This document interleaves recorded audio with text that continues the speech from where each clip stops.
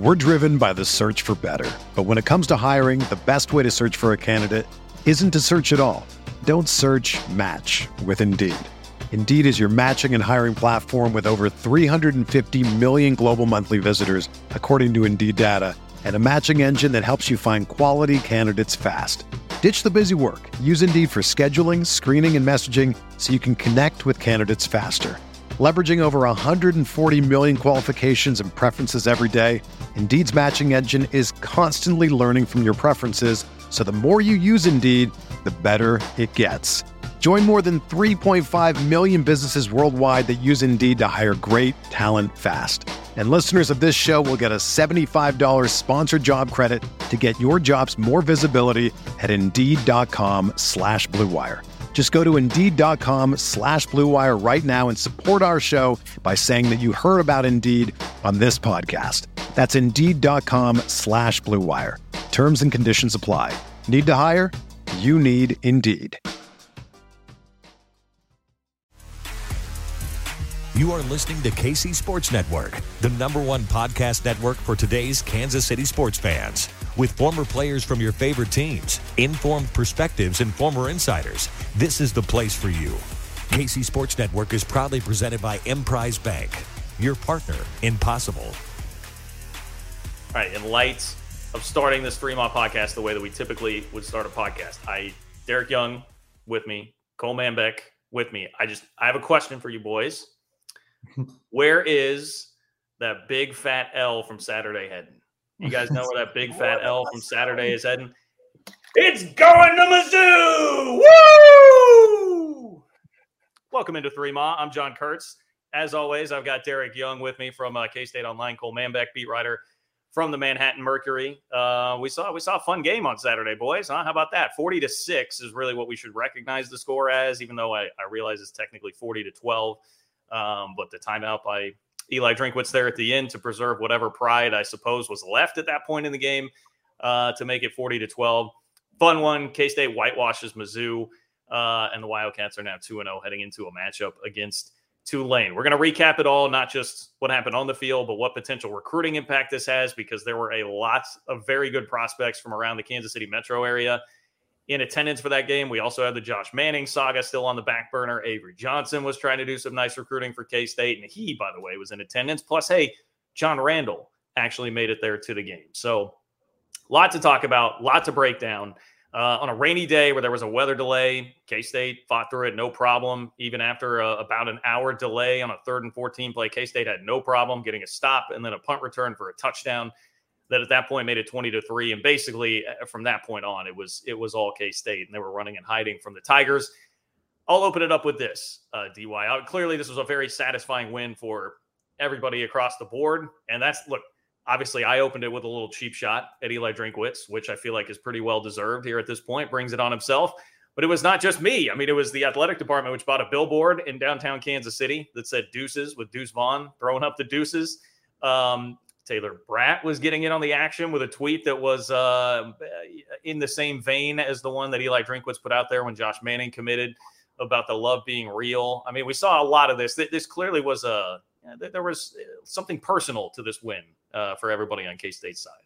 Yeah, I think it's just the brashness of Eli Drinkwitz that kind of, probably motivates this type of behavior, because it's not something that we typically see from Kansas State, especially the billboard thing. That couldn't be far from the, what we're accustomed to seeing from the Wildcats, especially as an athletic department. I mean, that's probably something that, Gene Taylor says, yep, sounds good, not really in his wheelhouse to do. So that took me by surprise, and even shining the attention on it. All the tweets, the kind of the shade towards Mizzou. This one was personal for the Wildcats, and they took a lot of pleasure in beating them. I'm sure the locker room was quite the scene as well.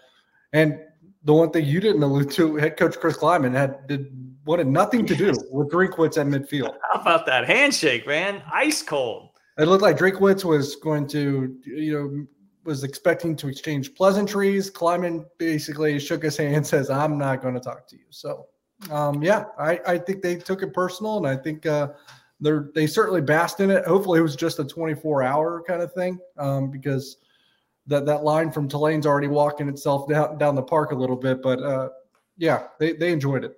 Well, DY Chris Kleiman's just getting revenge for Gary Pinkel, the Bill Snyder mid-game handshake when he walked away from him and didn't say anything back several years ago. So, no, I think it was definitely personal. The Josh Manning recruitment had a lot to do with that, and the handshake, I'm sure, and then also probably the way the game ended with Eli Drinkwitz calling a timeout. I mean, look, it's fine if you're an FCS team and you're trying to get a touchdown, for the morale of your team and an atmosphere like that to get a touchdown on the board, calling a timeout. But when you're a team from a Power 5 league, an SEC team, it's kind of embarrassing. Not just any Power 5 league, Cole. This is the SEC. Yeah, it's kind of to me, it's kind of embarrassing. K-State's got their backups in the game, and to call that timeout to get struggle to get that in too. Yeah, I mean, can we talk about that? First of all, shout out to the backups and the goal line stands. I mean, they did it against Missouri need. Yeah. South Dakota.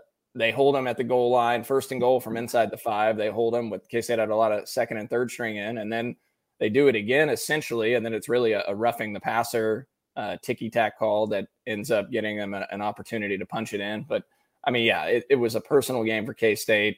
I mean, John, look, I tweeted out the love is real with 10 minutes left in the game, and I thought of that. I was waiting for my opportunity. Didn't want to do it too early. And obviously the coaches did that afterwards. Taylor did it. And then I saw Josh Buford also did it as well on the coaching staff. So it felt good, I'm sure, for Kansas State to dominate in the way they did. I didn't see it being a blowout like that, especially with the way the game started. I mean, Missouri went right down the field, and but then Kansas State's defense from then on out just dominated. Minus the familial connection. That last sequence with Missouri trying to score a touchdown, even though it took a lot of, and actually that kind of compares well too. It took a lot of plays to do so.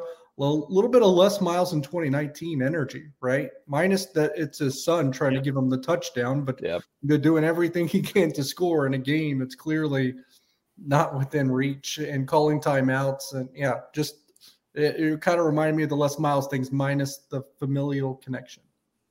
Well, Les Miles was certainly a fraud. It would seem that Eli Drinkwitz is heading down that road as well rapidly. The other part of it too, Cole, I mean, they wanted to shorten up halftime, right? After an hour weather delay, and Eli Drinkwitz put the kibosh on that. So, I mean, it's like he just he did one thing after another, I think, that probably led to that icy handshake. I mean, that thing, though. I didn't. I just didn't see it. It didn't benefit them when they had the hour delay, and they came out with the QB draw and then punted, and K-State housed the punt return right after that. I don't know. K-State suggested to shorten the halftime in that game because just had an hour delay, and Missouri and Eli Drinkwitz said no. They wanted the full 20 minutes. So that didn't do them a lot of good. Yeah, a very, very minor thing, but it's like I was rewatching the broadcast because I was at a wedding as all this was happening. So I watched a lot of the game on my phone with no sound. And so I'm rewatching the broadcast, and I heard them bring that up where they're like speculating about kind of who makes that decision, or I guess we're doing a full halftime. And it's like the way it comes out, it's like, well, K-State's the home team. Can't they do something about that? I mean, that was the part that was frustrating to me. And then I saw some people asking on Twitter afterwards about it too. And I wanted to just be like, well, talk to the dork on the other sideline, man. That ain't us. That ain't us. So I digress. That was very fun.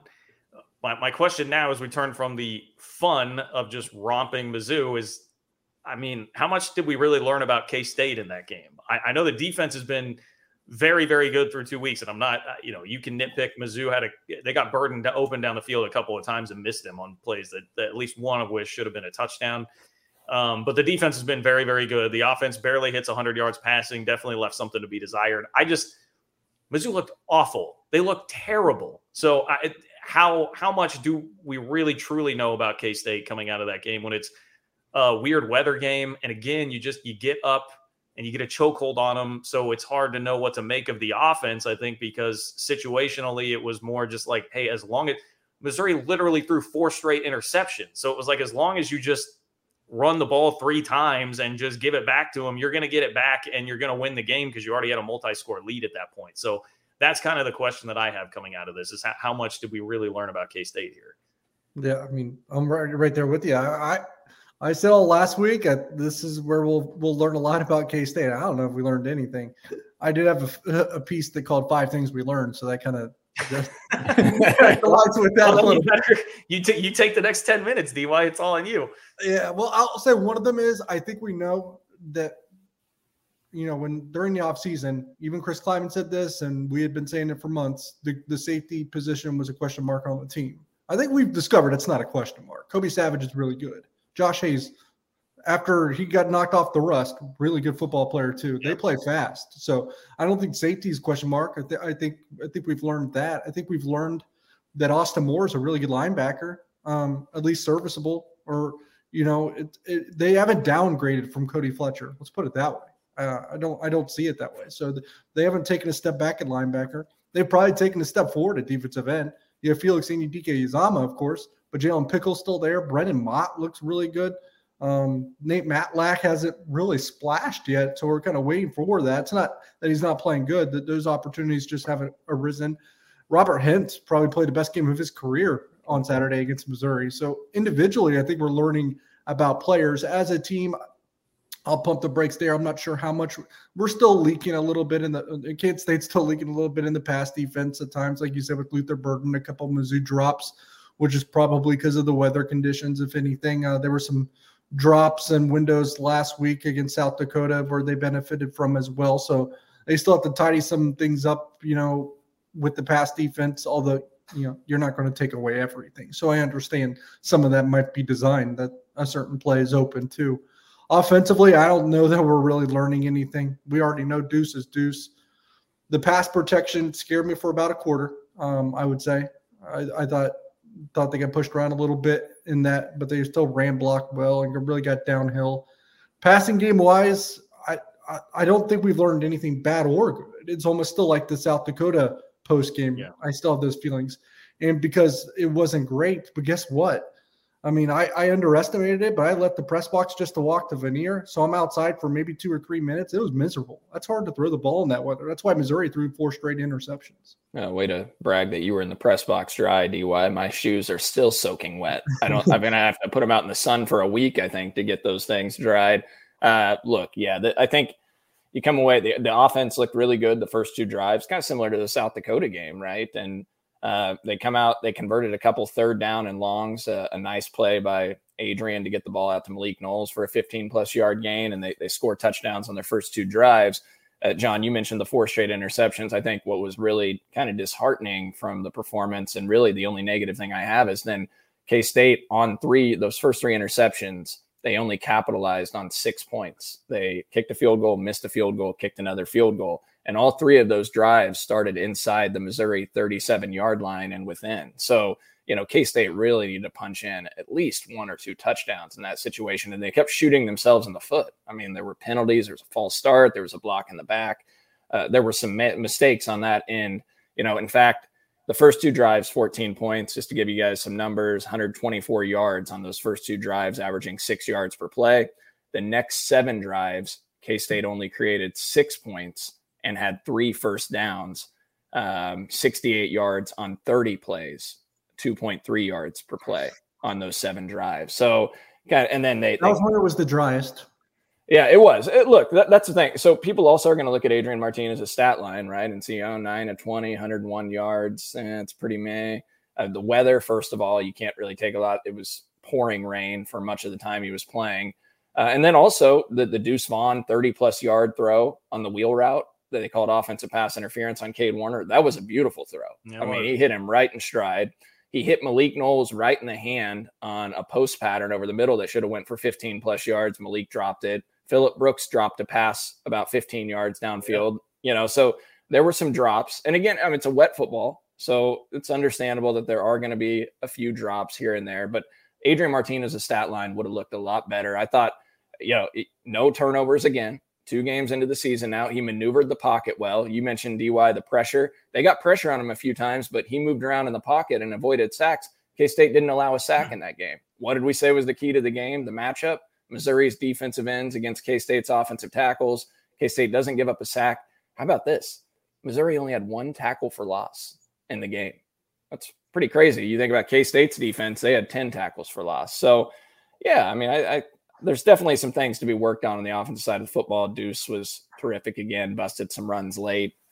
that really got his numbers up. But I wouldn't take too much away from the passing game. I thought Adrian Martinez made some nice plays. I liked a couple of the design plays that they ran, the kind of the pop pass to Phillip Brooks, which was unique because that's usually to a tight end. And then they rolled him to the left on a play later in the game and then threw back across the field to Phillip Brooks that I thought was a really nice play design and maybe could have been a touchdown if it wasn't for the rain. So, yeah, I think the offense is okay. They're just going to continue to get better. Yeah, when it was the driest, and I know that sounds like an excuse, but it was pretty miserable out there. There was some wind involved too. But Adrian Martinez threw for 54 yards in that first scoring drive. That was more yards than he had the entire previous game. So they were off to a hot start before they adapted to the weather. You have to think about it that way too. They went into a shell there at some point. And look, they probably feel very fortunate and are probably pretty excited that they have a chance to get to the Oklahoma game in week 4 without showing hardly anything on the offensive side of the ball. Nothing. I mean, yeah, see, that's the thing. And I mean, Tucker, I'm sorry. I hate to keep bringing this all back to Mizzou, but I mean, like Mizzou played the same role as South Dakota here. I mean, you jumped out pretty early. And after the punt return touchdown, when it's 20-3, they really didn't have to do much. And I think that's what we're really learning here. Like there are no, this coaching staff does not care about style points. Colin Klein clearly does not care about style points. They're just about winning the game and doing what the odds say, like, will win you the game. Like, you get up big, you know how good this defense is, you know how incompetent the Missouri offense is, then just kind of turtle up and make sure that you get to Tulane without having done too much. And I think, again, when you talk about, hey, getting Adrian Martinez's confidence rolling, I would love to have seen a 250-yard passing day or whatever. But it was not in the cards with the weather, certainly. And you saw the drops that were happening from the receivers. There are just a lot that I think go into the calculus of what they were doing on offense. So, yes, at the time, was I extremely frustrated that they weren't punching in the turnovers for touchdowns and capitalizing all that? Yes, no doubt. But I think there is an element of the elements and receivers dropping balls and not wanting to get Adrian Martinez turning the football over and all these things that kind of led to how that went. Like, I was pushing back on some people on Twitter who were, I mean, of course, it's a fan base. It's how they work, right? But already you have fans like, this Colin Klein, the play calling, I don't know. And I was like, look, guys, let's just take a step back here and look at the situation with the defense rolling, Mizzou stumbling all over themselves, just puking every time they have the football, the rain and the drops. They're not going to try and do anything too exotic here on offense. So, and they just wrote it out and won the game 40-6/12. So I don't know what else you really want from them right now. Well, Oklahoma, I know we just said it about last week going into Mizzou, but Oklahoma is probably where we will really start to, I hate to keep saying this, but find something out about the offense. Probably. And I will say, I don't think it can be overstated enough. How about this? Or stated enough. Adrian Martinez has not turned the ball over through the first 2 games. With his past and what the questions were the entire offseason and everyone's like skepticism about him has been the turnovers, right? In the critical mistakes. Look, that was the perfect environment and atmosphere for to turn it over and vomit all over yourself 5 times in a game. Missouri did, right? Missouri did that. They threw 4 interceptions in 10 offensive plays. 4 interceptions in 10 offensive plays. Adrian Martinez didn't do that. And he's the one known for that, right? I think that can't be stated enough. We're driven by the search for better. But when it comes to hiring, the best way to search for a candidate isn't to search at all. Don't search, match with Indeed. Indeed is your matching and hiring platform with over 350 million global monthly visitors, according to Indeed data, and a matching engine that helps you find quality candidates fast. Ditch the busy work. Use Indeed for scheduling, screening, and messaging so you can connect with candidates faster. Leveraging over 140 million qualifications and preferences every day, Indeed's matching engine is constantly learning from your preferences, so the more you use Indeed, the better it gets. Join more than 3.5 million businesses worldwide that use Indeed to hire great talent fast. And listeners of this show will get a $75 sponsored job credit to get your jobs more visibility at Indeed.com/Blue Wire. Just go to Indeed.com/Blue Wire right now and support our show by saying that you heard about Indeed on this podcast. That's Indeed.com/Blue Wire. Terms and conditions apply. Need to hire? You need Indeed.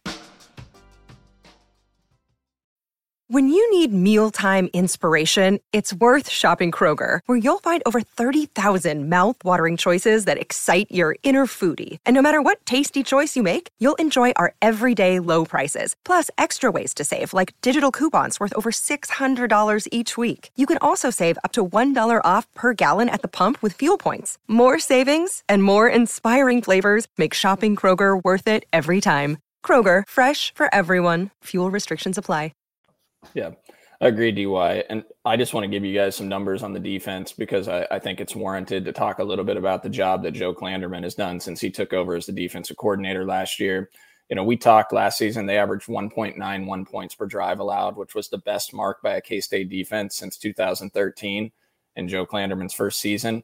If you look over the last 8.5 games, dating back to the second half of the Texas Tech game last year, so that's 34 quarters of football, K-State's defense is allowing 1.07 points per drive, 85 points on 79 drives. That excludes garbage time, which by definition up 22 points in the fourth quarter, et cetera. Takes out some of those garbage touchdowns like LSU had on the last play of the game, that Missouri had on the last play of the game. It excludes those. But that's incredible because here's the thing. Clemson last year ranked number 2 in the country in points per drive allowed with 1.14. K-State over the last 8.5 games has allowed 1.07, which would be the number 2 mark in the country, only behind the Georgia defense last season. So it's really been incredible what they've done on the defensive side of the football during that time. Think about this, guys. They've only allowed 8 touchdowns, 8.5 games, 8 touchdowns scored in non-garbage time. So they're playing really well. Their havoc rate on Saturday against Missouri was 24% on the season, 29% havoc rate, which is insane. They've played 104 snaps on the defensive side of the football. They've created havoc on 30 plays. I mean, it's truly nuts what they're doing on that side of the ball. They've got 10 tackles for loss in each of the first 2 games, so 20 TFLs so far in the year, 5 interceptions. Over the last 8+ games, K-State's +10 in turnover margin. So they're taking care of the football. They're forcing teams into mistakes. And on Saturday against Missouri, 3.4 yards per play allowed. Again, the weather dictated some of this, but that was the lowest of the Eli Drinkowitz era, 25 games that Missouri had averaged on the offensive side of the football. And the 6 points, if you exclude that garbage time touchdown, the only time Missouri was held to 6 points or lower in the Drinkowitz era was against Georgia last year when they lost 43-6. The next lowest mark was 12. So it would have been, if you allow that touchdown and count it, look, K-State held them to the second fewest point total of the Drinkowitz era. So a really impressive defensive performance. I thought, DY, you named some names. I thought Josh Hayes, he misses that first tackle where Brady Cook eludes him, but the second play of the season for him, really. Some rust, took a bad angle. Then he makes 2 really nice tackles for loss, just flying into the backfield during the game. I thought Eli Huggins played fantastic at the nose tackle position. Yeah, I mean, too. Gosh, that screenplay that he read, I mean, he's such a good player. And then you mentioned Robert Hintz, really flashed on Saturday. 1.5 tackles for loss. Austin Moore. Dude, really Austin Moore's a stud, man. That guy can play. He is a really good player. So credit to him for becoming what he has. Definitely added some comfort at the linebacker position for Kansas State. And we know about some of the other guys like Kobe Savage. You mentioned him, DY. Sincere Mason, 2 interceptions now in 2 weeks. You stole that one from Julius Prince. He did. We talked about Julius Prince taking a step up in ball play, defending and getting the ball, and then that one gets stolen from him. Their defense is playing really good football right now, and they have so much depth. You just really like where this is headed. What was the havoc rate on Saturday?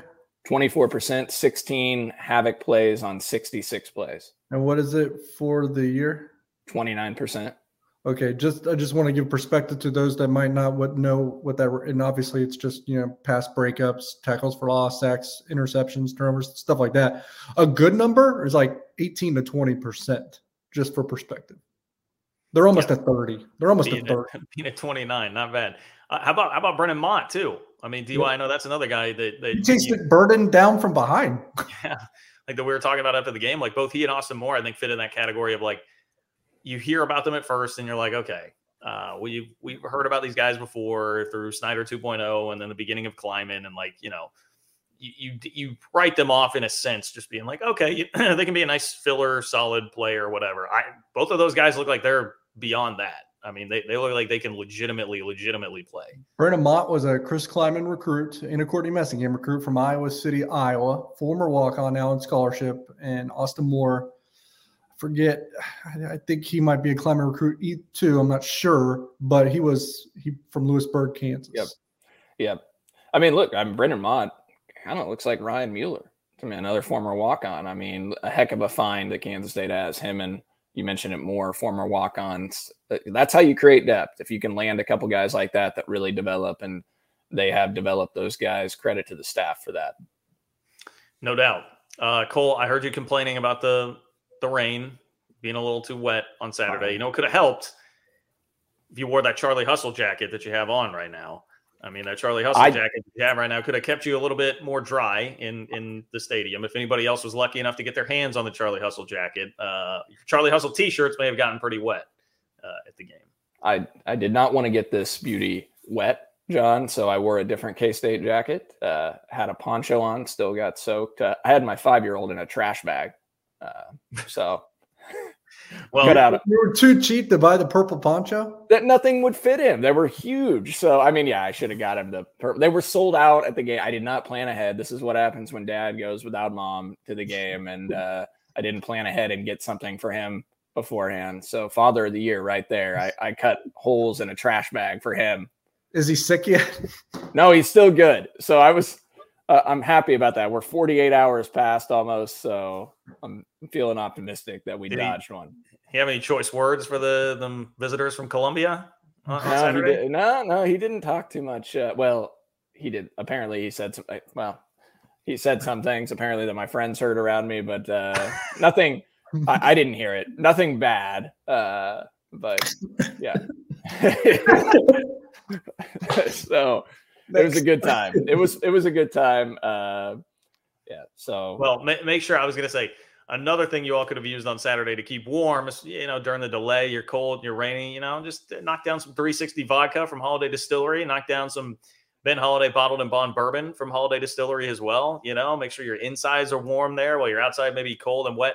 Just, make sure and keep it away from the kid, Cole, but that'd be the one thing. So that's as long as you can do that. The front of the episode, but you were so excited to throw shade at Eli Drinkwitz that you are 100% correct. I lost my composure a little bit. This is why I am behind a mic. I'm not actually playing the sport. Remember that. I'll try and remember that the next time I get mad at somebody for losing their composure on the field. Yes, I got a little too excited there at the beginning and forgot the reads, but you see how I worked that in. I waited until we had the mention of the rain and I tied them both in, just your 360 vodka at the tailgate, run back out there during the hour delay or whatever, because a lot of people did and didn't come back. So I'm sure there were a lot of people out there slamming 360 vodka and Ben Holiday bottled and bond bourbon to try and warm up. You've done this before. I have. Yeah, a time or two. Okay. I hate to turn it to something negative here, but still got some problems in the kicking game. Special teams has done some really nice things with running back a punt return for a touchdown, obviously. Phillip Brooks, which to me felt like the backbreaker of the game for Mizzou at that point in time, right out of the delay. But Chris Tennant misses 2 more kicks.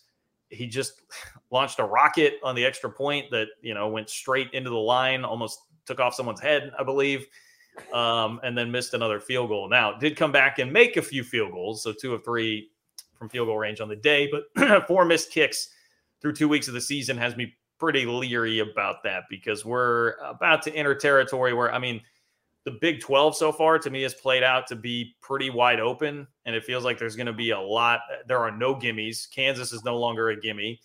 I still wouldn't consider West Virginia to be a gimme, and you got to go to West Virginia. The point being, you could be playing a lot of close games coming up the rest of the year, and I just don't love where this is at.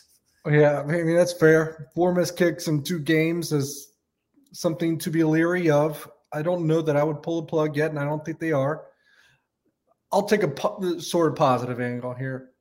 It takes a lot of gumption and mental strength for him to respond and still send some through the uprights at this point, because he's going through a lot of adversity. He's hearing it probably when he's on campus, in the locker room, on the field, when he's on the phone, with his family. He probably can't escape the conversation right now about him missing kicks. And it would be hard to make any kick at that point because there's probably some doubt creeping in. So I will say, just for the fact that he's kind of hanging in there and kind of, weathering the storm the best he can and still making some, probably says a little bit about his mental fortitude. Yeah. Well, credit to him for the 2 field goals he did make. He could not have hit them down the middle any more than he did. He split the uprights, and one of them came on the heels of another missed field goal, and then one on the heels of a missed extra point. He's now missed 3 extra points in his first 10 or 11 games in his career now. So it's definitely a concern. Hopefully you can get him right in this Tulane game before Big 12 play. It's kind of one of those dynamics where you don't want to be having to settle and kick a bunch of field goals, right? But you sure would like to see him get his confidence up and some consistency there. So it wouldn't hurt to have a couple of those opportunities against Tulane, and then just to make every extra point as well to get that confidence level up. So I still think he's going to be okay. We talked about he's a very talented kid. Like that he ended the game on made kicks. He made the last field goal and made a couple extra points to end the game. So hopefully his confidence is up and they can get him going against Tulane, and he kicks the ball well. What I will say, speaking of the kicking game, shout out to Ty Zentner. Had a heck of a game punting the football. Yeah. He's been really good so far this year. He's had a nice career, but he had 2 punts that pinned Missouri inside the 5. I think one went for 60 plus yards. One of them, unfortunately got pushed out for a 15-yard penalty. But yeah, some bombs that he delivered that Echo Boydo downed each time. Yeah, I'm hanging in there for the time being on Tennant too. I still have some confidence. I mean, at some point he's going to break through and just be fine. He's that good of a kicker. And he's still showing some mental fortitude, like I said. It's interesting because if you look back on his career, I know we touched on this before, it's the short kicks, right? It's the extra points. It's the ones under 42, under 43 that he's struggling with. And I always thought it looked like he was, I think we discussed this, how I was trying to be a kicker coach, how he was almost like pulling the string a little bit and slowing his leg down to kind of put those shorter ones through. And maybe that was an adjustment because, like Kurt said, he blasted that extra point because it seemed like he did not want to slow the leg down. He was trying to make an adjustment there, and he probably went too much the other way, obviously, by the result. But I think that's maybe a correction that they're trying to make too, is like just treat every kick the same. You don't need to, change your angles or your leg speed. Just kick the ball. I can have some patience and like heat of the moment after the second missed kick on Saturday when it's like, all right, there's been 4 missed kicks here in 2 games. It's like, you're going to have to change something. I doubt that that's the way that it goes, especially after making the final 2 kicks there, as you guys mentioned. So look, wish the best for him. Tennant's got a really high upside if he can get the accuracy problems figured out, obviously with how big of a leg he has, but it is absolutely something to monitor. And it especially stands out when the rest of the special teams has been really good. I mean, they've done a lot of really good things with the rest of the special teams units. And it'd be great if he can get it sorted out, because with him, reason why it'd be great if it's him, with Tennant, it doesn't take too much to get in field goal range. Yeah. Yeah, you're right. Well, and even still now, I mean, that's the thing. He's been good on the longer stuff. So yeah, you get past the 50. I mean, just roll him out there and see what happens if you're in a situation like that. And to be fair, I mean, DY, I know we were talking about this before we went on the pod. Lots of college kicker situations happening right now. I mean, watch the end of the Baylor game, and that's all you need to know about the state of college kickers right now. There were 3 shanked kicks that made a huge difference there in the game and swung things. So other places are dealing with this also, not just the Cats. I don't know if you guys noticed this, but I had a lead pipe lock of the week on our last pod, which was the under on 57 for K-State Mizzou. And despite K-State putting up a Forderberger and Eli Drinkwitz trying to score that touchdown there at the end of the game, we still, with ease, hit my lead pipe lock of the week. So I went 2-0, and for the second straight week, it was a cringy cover. I got Tennessee in overtime. Yeah. John, you're lucky K-State couldn't capitalize on a couple of those turnovers you were harping on. Otherwise, they probably get 50 plus on you. And I lost. Iowa choked that game. I had Iowa at -3.5. And look, Iowa would have won easily if it wasn't for the controversial fumble call at the goal line that would have put them up 14-3 in the second half. But I digress. I will say it was setting up for a hysterical ending for Iowa State if what had transpired had actually occurred and Iowa made a 47-yard field goal to send it to overtime. Because if you guys didn't watch the game, Iowa State had the game won. They call an offsides on Iowa State after I think they had forced a turnover on downs, called them offsides, and Iowa State celebrating. And then got an unsportsmanlike conduct. Yeah. So they got a 20 yards of penalty yards that set Iowa up at the 40 with 9 seconds left, ran about a 10-yard out route out of bounds. And the kicker, speaking of kickers, missed it by 10 yards to the left, just hooked it. I thought Iowa was known for good kickers. But that would have been just thinking about Iowa State fans and how they love to complain about officiating and boo, how much they would have been all over that unsportsmanlike conduct and offsides about how the refs are out to get them. John, I'll set you up here because I'm a pro too. Did you put your money where your mouth is? And what did you use to do it? No, I did not, because I'm just not, I'm very interested in the lines. I am very interested in following that and the movement and what it means for the games. I just, the gambling part of it is not really my deal, but if it were, where I'd be, and I know where everybody else is. That's DraftKings, people. The wait is over. DraftKings Sportsbook, America's top-rated sportsbook app, is officially live in Kansas just in time for football season. That means betting legally on same-game parlays, spreads, money lines, and more anytime and anywhere across the Sunflower State. To celebrate, DraftKings is giving new Kansas customers a can't-miss offer. Bet just $5 on anything, and you get $200 in free bets instantly. Just $5 on anything, you get $200 instantly on DraftKings. Download the DraftKings Sportsbook app now and use promo code KCSN to get $200 in free bets instantly, people, when you place a $5 bet on anything. That's code KCSN only at DraftKings Sportsbook, America's top-rated sportsbook. Gambling problem, getting help is your best bet. Call 800-522-4700. 21 plus, physically present in Kansas. Eligibility restrictions apply. Bonus issued as free bets. One early win token issued at opt-in. Moneyline bets only. Deposit and wagering restrictions apply. Eligibility and terms at DraftKings.com/Kansas on behalf of Boot Hill Resort and Casino. To put a bow on this and the win over Mizzou, the other element that was at play here was recruiting. There were a lot of prospects on down the line to 2024, 2025 from the Kansas City metro area that were on hand in the game. K-State obviously has gone head-to-head with Mizzou quite a bit.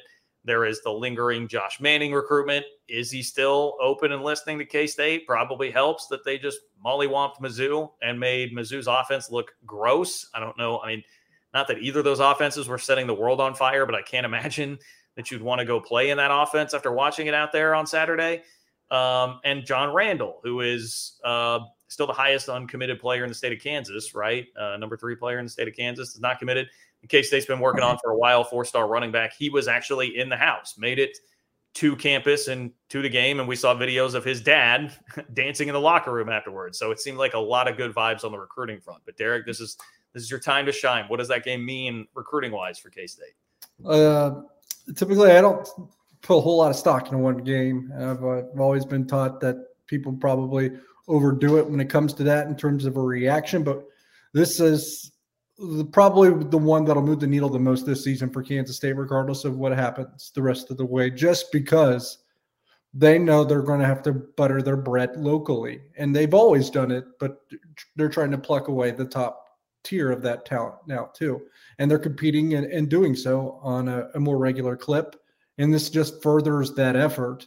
If I had to say what spot when it comes to, the blue chip prospects, so to speak, that they just haven't necessarily registered the most with yet, it's in that Kansas City, Missouri area, KC Mo. And this one was a powerful win on that front because they were able to get all those players, at the top of the boards to Manhattan to see, hey, this is not what you perceive. This isn't the SEC in Missouri, but this is a full house, a loud house. It's packed. The environment's good, even with the weather being as crappy as it is. And then we just dog walked the team in your backyard that you probably grew up closest to or watching maybe perhaps a little bit more with ease, and we didn't even play our best football. I think this one moved the needle for those prospects in Kansas City, Missouri.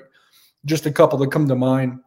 And I'm not saying they're going to land them. I think in many ways it's an uphill battle, but this furthers you along in that relationship development where in a year or two, maybe you're more competitive across the board. That's what we were saying in Kansas a few years ago. They weren't getting those kids now, but this will further your efforts a year or two from now. We're a year from two now. What's happening? They have a chance to land 7 of the top 11 players in the state of Kansas, and what is a banner year for the Sunflower State when it comes to recruiting prospects. And I say 7 of the top 11 because if John Randall Jr. happens to go their way, and it really looks like it is headed in the right direction at this point, that would be 7 of the top 11 in the Sunflower State that'll commit to Kansas State. Keep in mind, like that's just, like a shot away from being 9 of the top 11. I mean, not to bring him up, but Dylan Edwards was once committed, and they were close on Joe Otting until Notre Dame offered. So that was nearly 9 out of 11.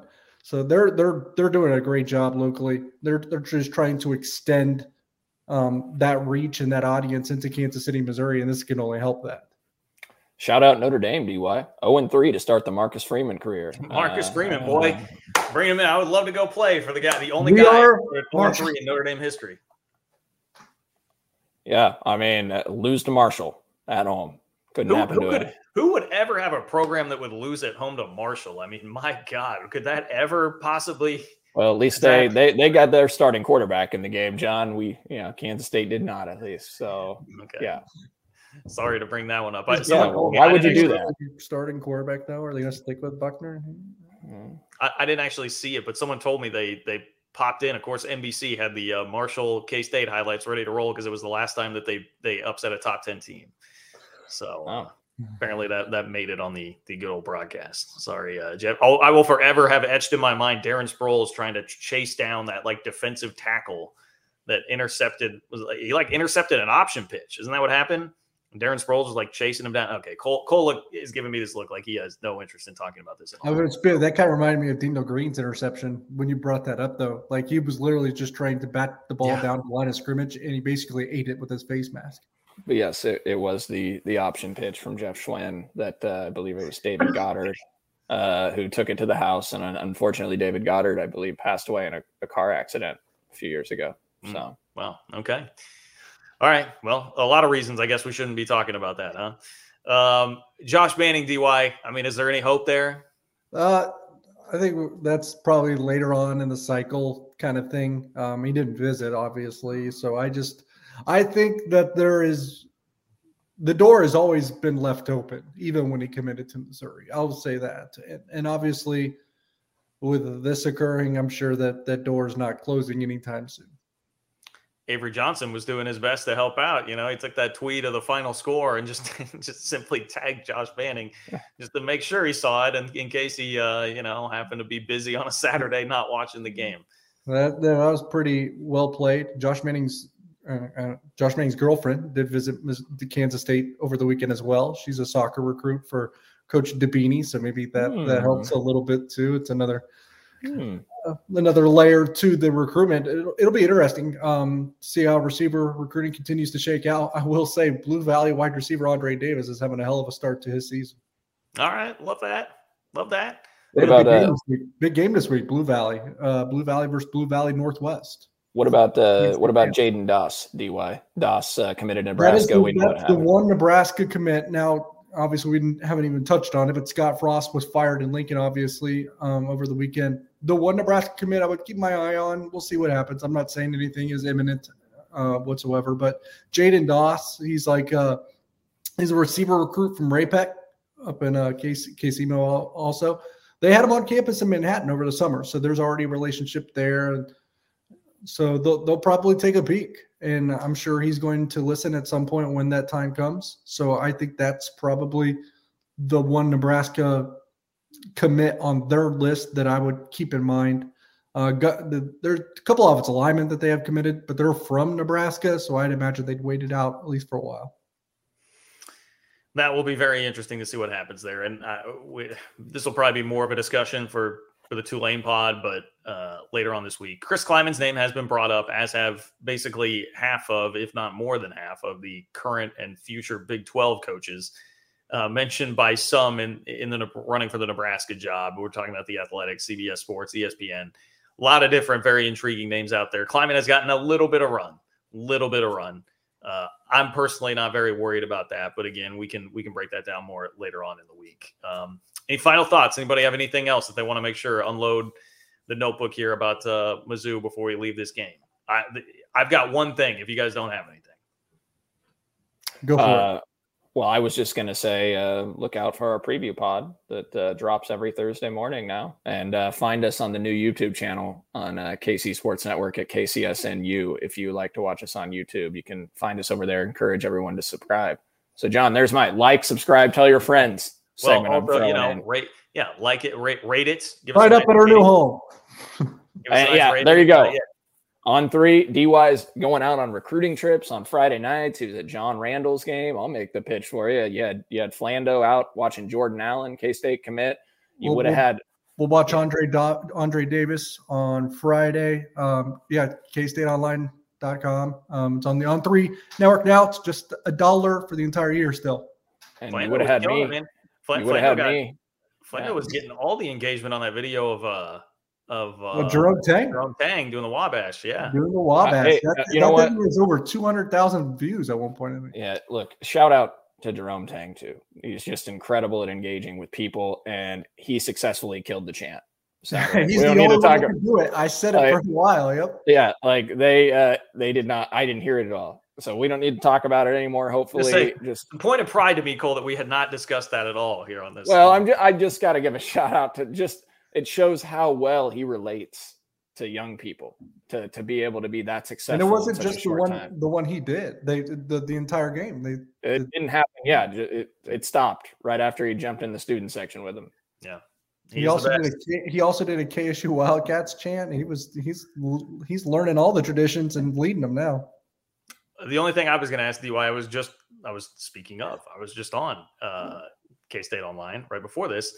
And I saw that one of your 5 things we learned was that Mizzou players were talking a lot of smack. Oh, yeah. You got that other K-State locker room afterwards? Yeah, we heard that from the players. I mean, guys like Eli Huggins and there's a couple other ones. They were just like perplexed. I mean, it was like 40-6, and then they started to talk more. And when it was 40-6, so they were just stunned by because they said it's a physical game. Football's intense. It's competitive. Yeah, there's going to be trash talk in every game. But I guess this one was just elevated. And usually when the score becomes incredibly one-sided, the chatter dissipates. And I don't think that was the case in this one. Well, attitude reflects leadership, right? It starts from the top down. I mean, they take from their head coach, I guess. Although he was pretty very entertainingly quiet. Somber. He was somber, yeah. DY, speaking of Jerome Tang, any update on Michaela Rich, official visitor? See, I'm just asking you on the air because I haven't gone to On3 yet this morning to get my picks. We don't have an update with he's one of the, and this is going to sound like an excuse, he's one of the recruits that's kind of hard to communicate with. So we have nothing on the record from Michaela Rich at this time. The expectation is still that he's going to visit Illinois, Chicago, which is kind of an outlier in his recruitment because Kansas State, Ole Miss, and Missouri were the first 3 visits. But we don't expect them to be a threat, and it'll come down to the 3 high major schools, Kansas State, Mizzou, Ole Miss, still thinking commitment on his birthday, September 26th. And probably going to have a 2024 official visitor at the end of the month. I'm trying to think what game that was. I'm not sure. But Patrick Gongba, I think that's how you pronounce it. He's a 4-star big. And another official visitor this weekend, Justin McBride, another 4-star. Yes, yeah. Right? I mean, it's just a 4-star after 4-star, John. That just reigns 4 stars at Kansas State basketball now. I love it. We can talk more about that. We'll see. If we have updates, we'll get to that. We'll get you with the breaking news pods if something big happens. If not, we'll talk to you on Thursday with the Tulane preview as K-State gets ready for a fairly tricky game ahead of Oklahoma, just in terms of making sure that you're focused, everybody be locked in. So don't be looking ahead to Oklahoma, anybody this week. It matters if you, the fan, and us, the podcasters, if we start looking ahead, we can't be doing that. All right. Focus on Tulane, and we will talk to you on Thursday. Shout out to Holiday Distillery, Charlie Hustle, DraftKings for supporting the pod as well. And we will talk to you soon. Thanks for listening to another 3 months.